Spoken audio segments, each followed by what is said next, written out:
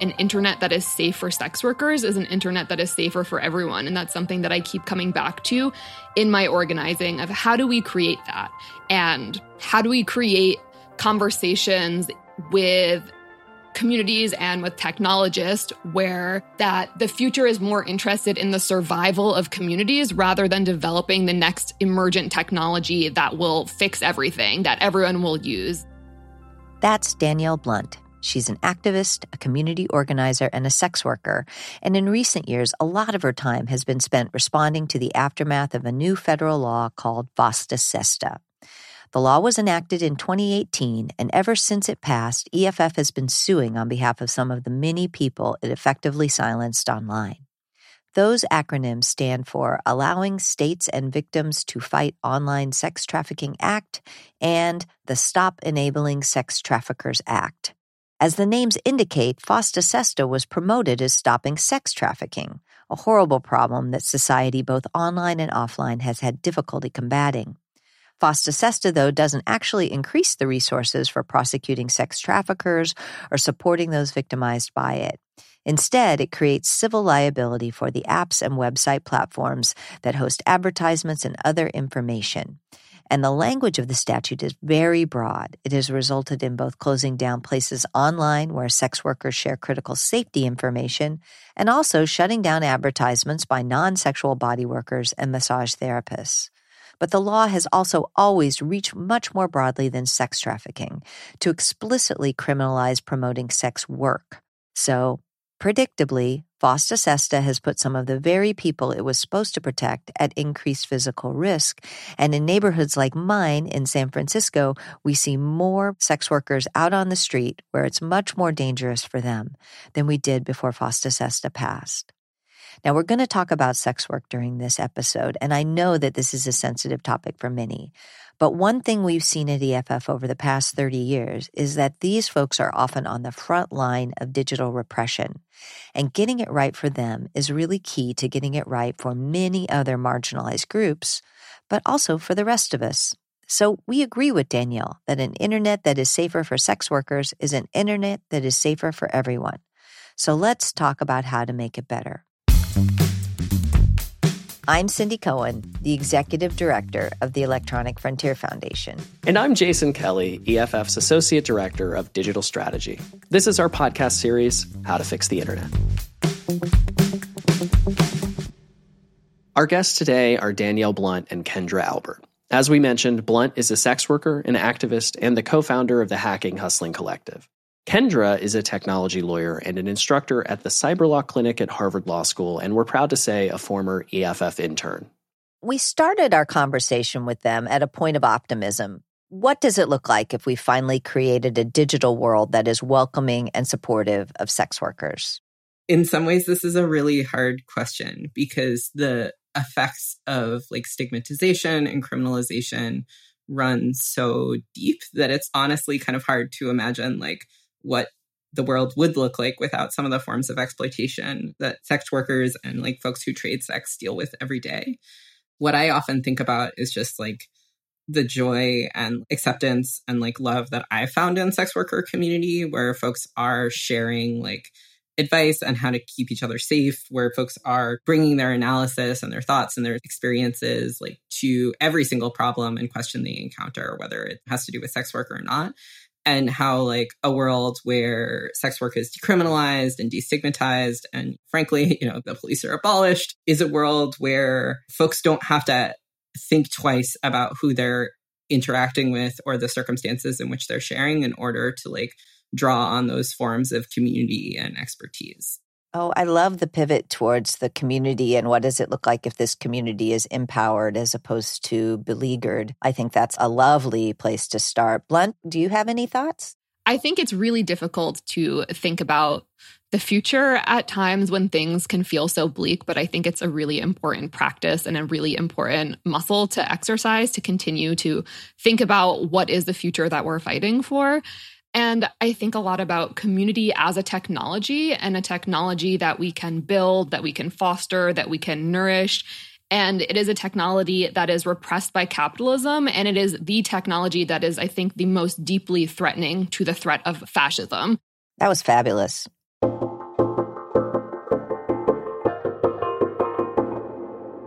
Kendra, we started this episode with a short explanation of FOSTA SESTA. But for any of our listeners who aren't as familiar with this law as those of us who've lived with it now for a while, can you explain a little bit about what it was and talk a little bit about the intent behind it? Because I know you've commented a few times that the unintended consequences framing of what has happened in the wake of FOSTA SESTA is probably not true. Yeah, commented is a kind way to put it. Screamed into the void might be more accurate.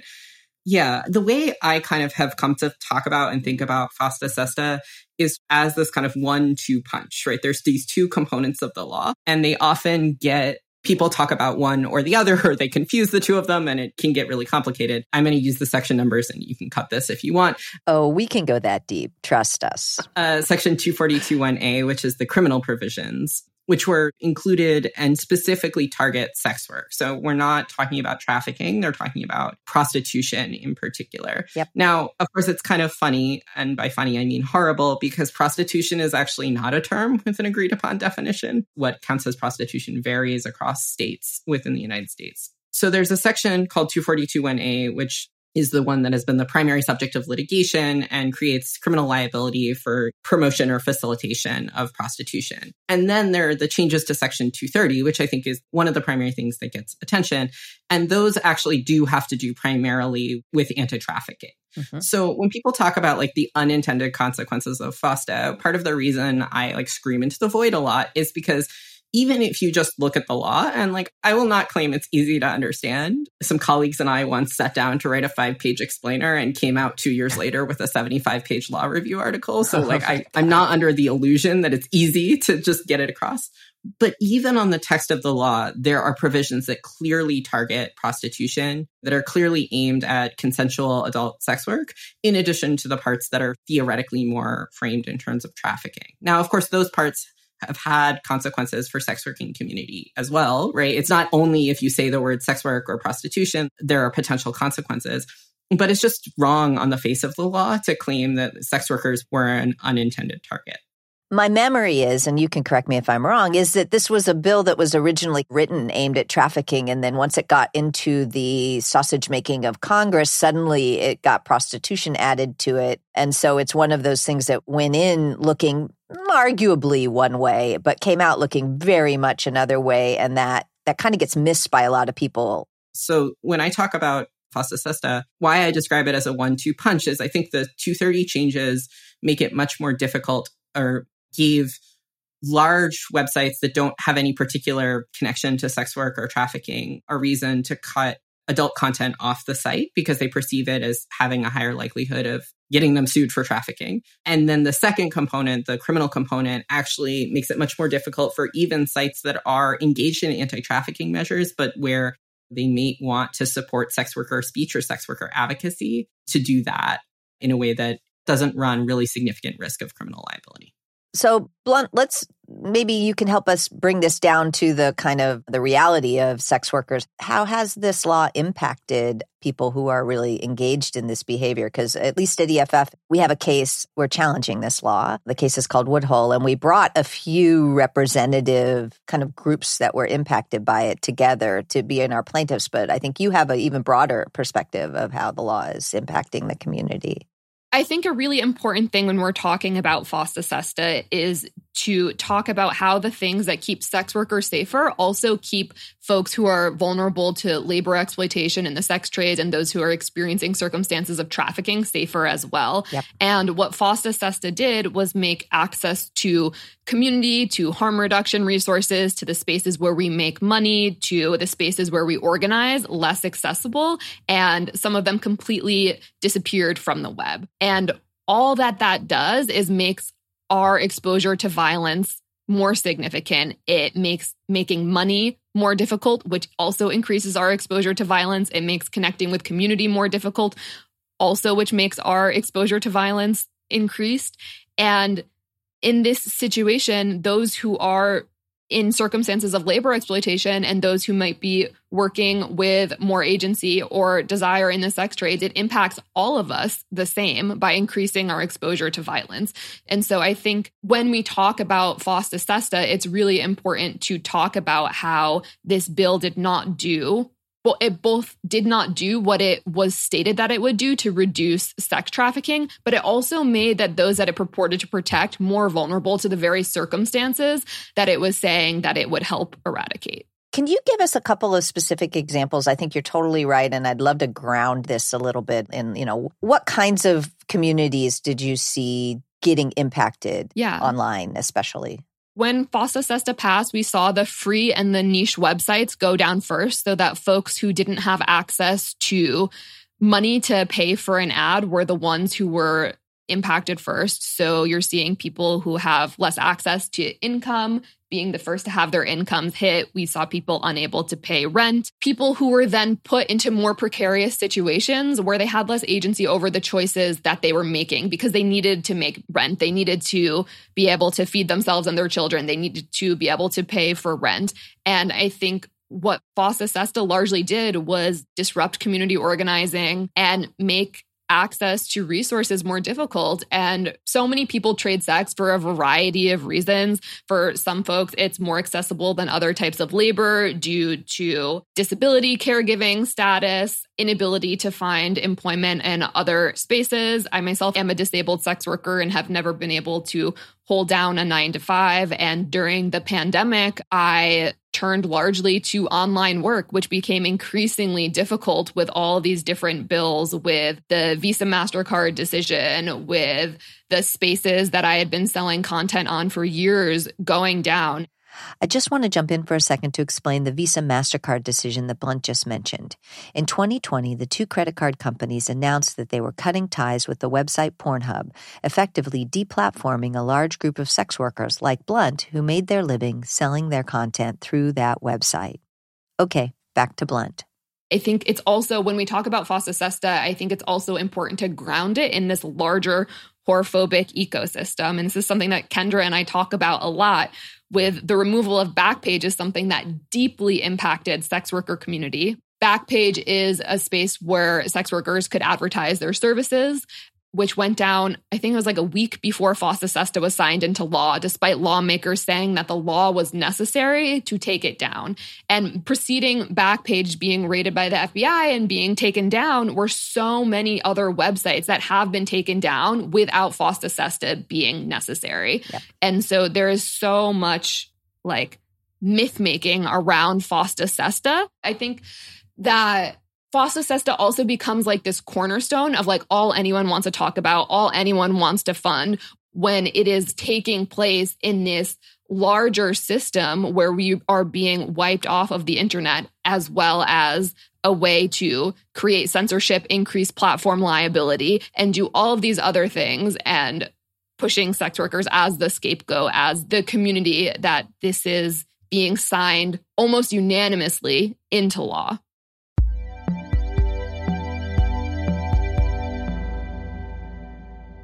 There was a government accountability report that came out that kind of, I think, clarifies exactly what you're saying, that what you were saying earlier about the number of sites that came down due to other laws and continue to come down due to other laws. And the Government Accountability Office report essentially said that this law, FOSTA SESTA, isn't necessary. And so I think it's helpful just to frame it for our listeners that not only did it not really give new tools that were needed to the government, it also specifically targets different communities. It allows the police and other groups to target these separate communities that you're discussing. But Blunt, I wanted to ask one specific concrete question about who's been affected. Am I right that sort of safe or unsafe client lists have had to come down because of FOSTA SESTA? So one of the things that we've seen in the aftermath of FOSTA SESTA was the removal of a lot of bad date lists where sex workers would search client names, emails to see if other sex workers had bad experiences with this. And so I very much see FOSTA SESTA as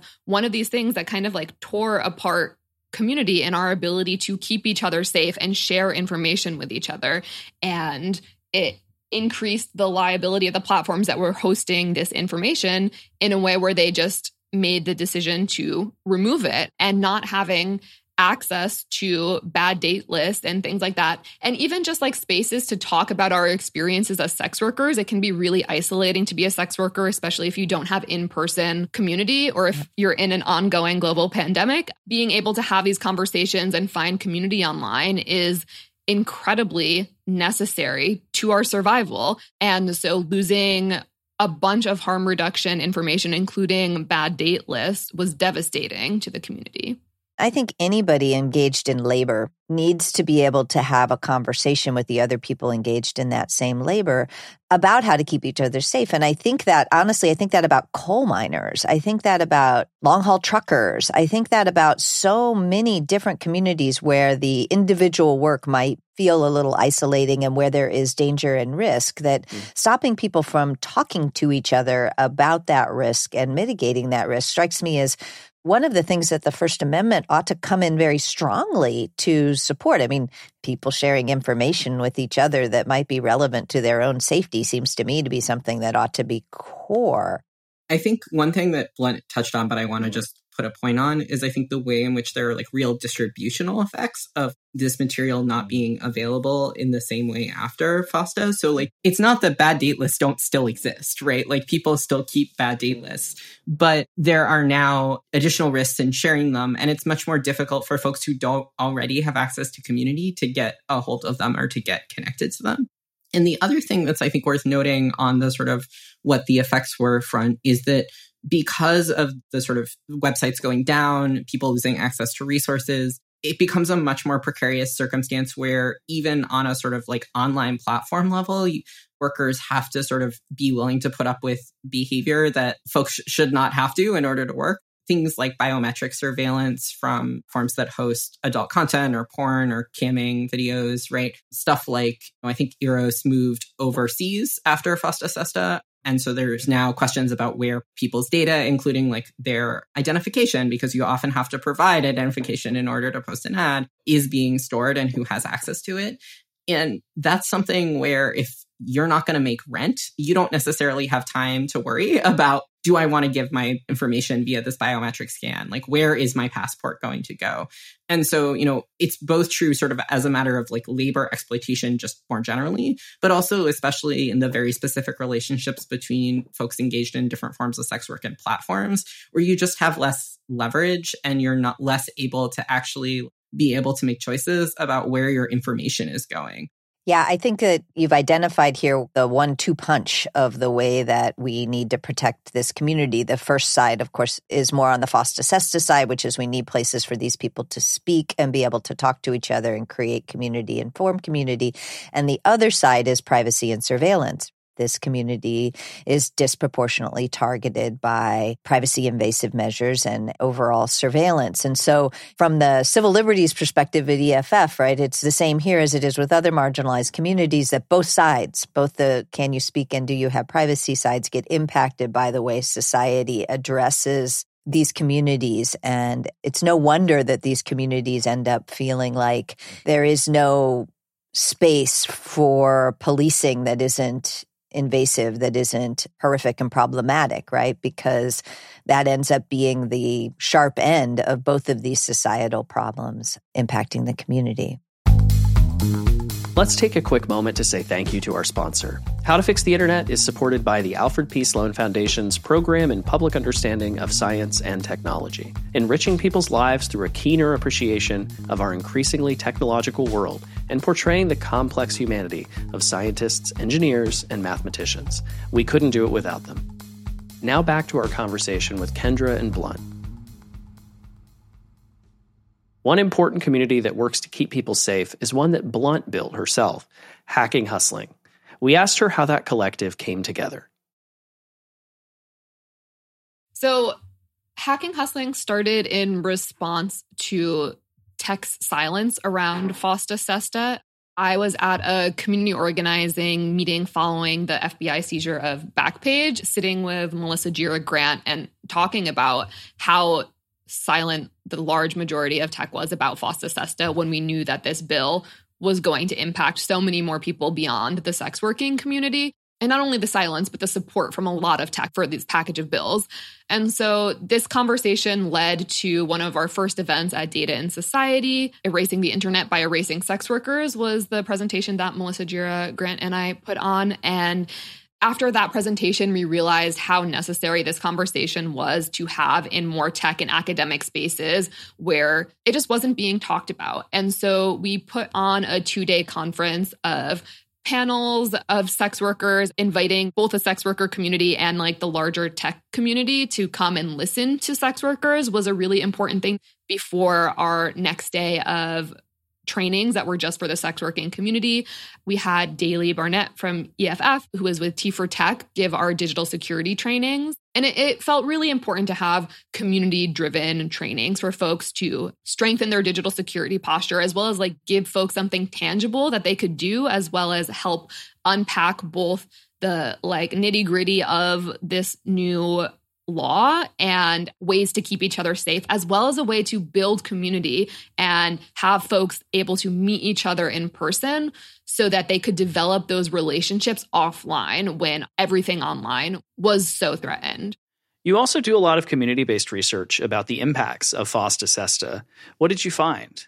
We very quickly put together a survey and did a research project on the impact of FOSTA-SESTA and the removal of Backpage. It's really impossible to tell what was the impact of what when they happened so close together. And so we kind of combined that. We've done a report on the impact of shadow banning on sex worker communities and activists. One of our primary findings was that folks who did both sex work and community organizing faced about twice the amount of platform punishment or suppression of speech on online platforms.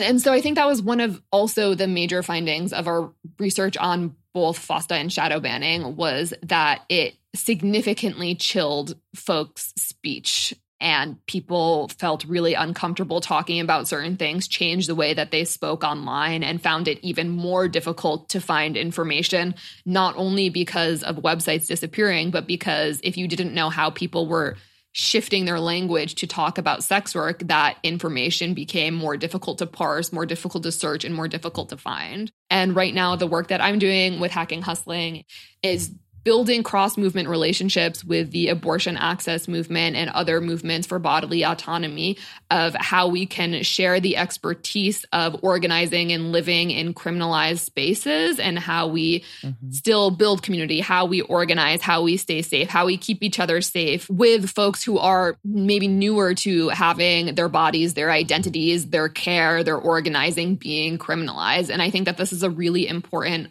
moment for cross-movement organizing and to build those relationships and to lean into the expertise of folks who have been living under criminalization and in heavily policed bodies and communities for so long. I think that's wonderful in that really dark way, right? Welcome to being marginalized. Here's all the things we've learned for years. It's incredibly important and useful and exactly headed the wrong direction, right? In terms of how we want society to go.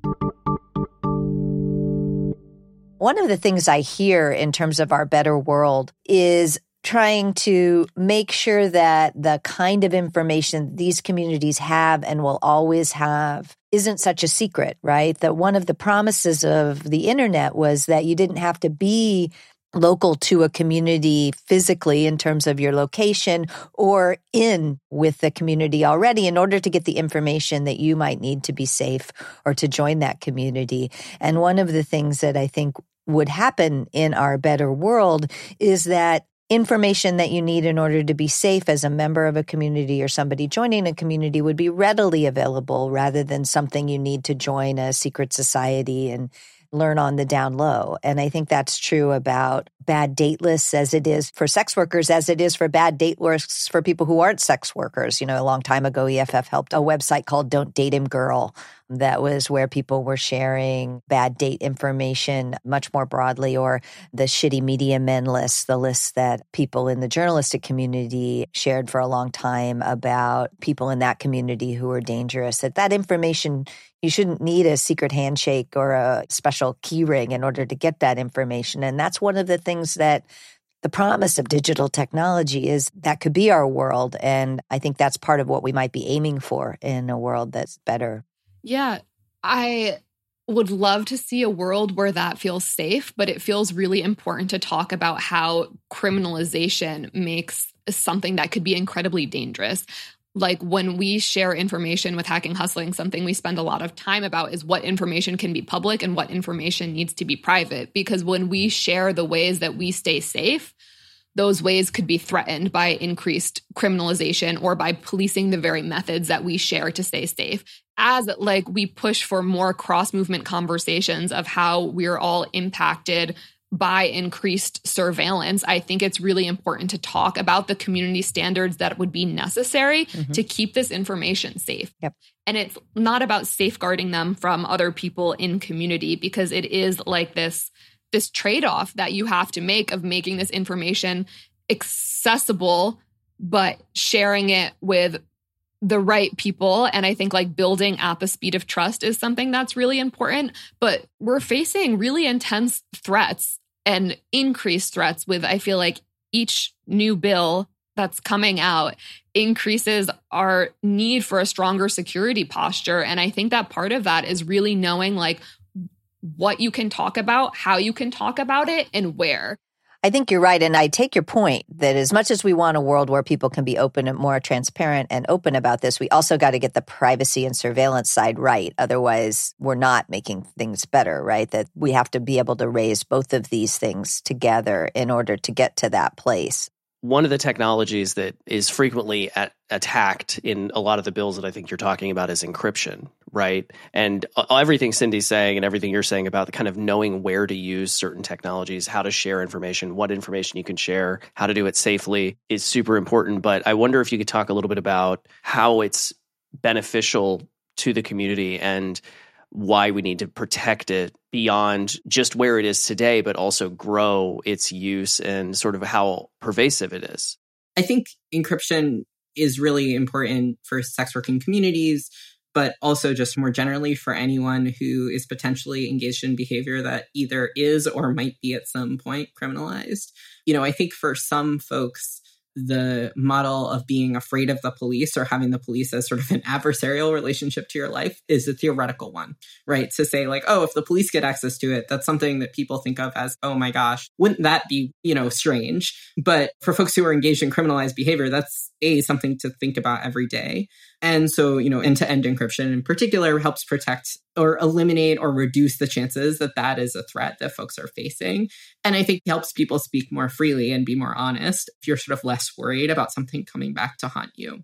But I also think, to Blunt's point about the sort of social realities of these technologies, encryption is not going to teach you who to trust. Yeah. And it won't necessarily keep someone from taking screenshots, depending on which tool you use, or sharing your information.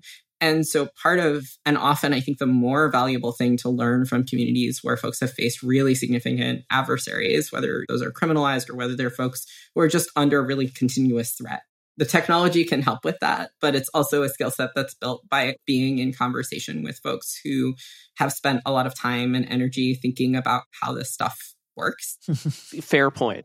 Yeah, and I think one of the other things that she said on that panel was encryption doesn't help you if you're talking to a cop. And I think it really comes back to these social dynamics, right? Or if your phone is seized by the police and you don't have a password, or if you don't have disappearing messages on, I think encryption is such an important tool, but I think there's so much more that could be done about how to strengthen the way, both socially and technically, that we use encryption as just a tool that is in our toolkit rather than some sort of cure-all. Yeah, I think that's a really important point. And it's an old one in terms of nothing about us without us, right? That in the design of technologies, but also in the use of technologies and in how we're teaching people about them, we have to listen to the affected communities and actually prioritize in a way that is consistent with what they need in terms of this. That doesn't mean encryption goes away, but just because it's tech and just because, we're a technical focused people doesn't mean that the technical thing is the most important thing in the story.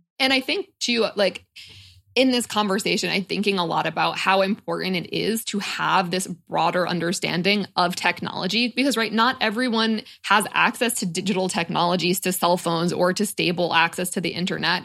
And a lot of us have different experiences of surveillance, from whether it be the biometrics that we're being forced into if we want to upload content to a website, or the racist and transphobic use of street policing. Like, all of our experiences with technology are so different, and something that is really important to Hacking Hustling and having these conversations about technology and about encryption is about having a broader understanding of what technology is and understanding policing and criminalization as a technology, just like we understand community building, mutual aid, and community organizing as a technology as well. And I think that those are the technologies that I want to invest in. And if there are digital technologies to support those, or ways that we can increase our safety using digital technologies, I think you really need to make sure that it's integrated and enmeshed with the desire to build community and for the safety of those that you are in community with and around.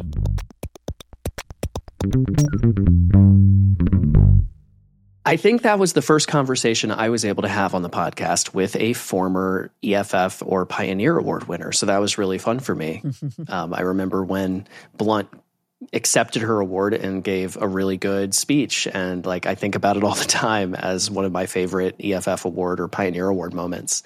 I took a couple of things away from that conversation, but the first was this idea of community as technology. Yeah. And it's something I have to sort of wrap my brain around and what that means, what that looks like. But it's helpful because I think we spend a lot of time thinking about how technology facilitates community building and discussion and combining of people and how they come together to learn and educate themselves and each other. But it gives me a new question, which is sort of the reverse. How does community facilitate the use and growth of technology? And what this makes me think about is how communities and technology work together and how laws and policies have to facilitate that rather than hindering it, regardless of whether the community is one you're part of or not. Yep. I love that idea too. I also think that FOSTA SESTA is such a clear example of how concern about something we all agree is horrible, sex trafficking, can be marshaled to push through laws that further marginalize and make the very people that they claim to help actually worse off.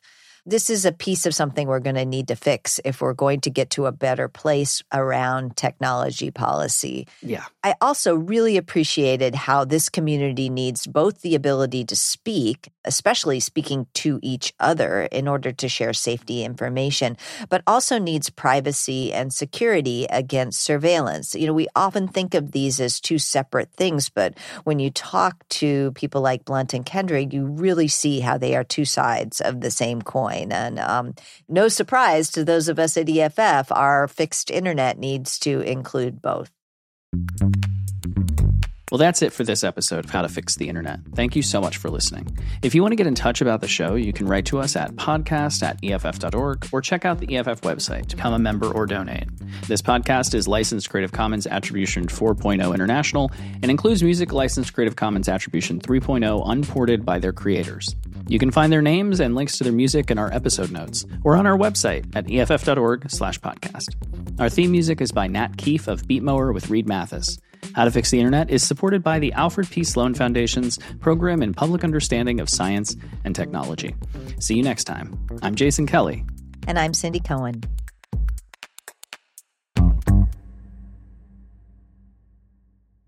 This podcast is licensed Creative Commons Attribution 4.0 International and includes the following music licensed Creative Commons Attribution 3.0 unported by its creators. Recreation by Airtone. Drops of H2O, the filtered water treatment by Jay Lang. Warm Vacuum Tube by Admiral Bob 77.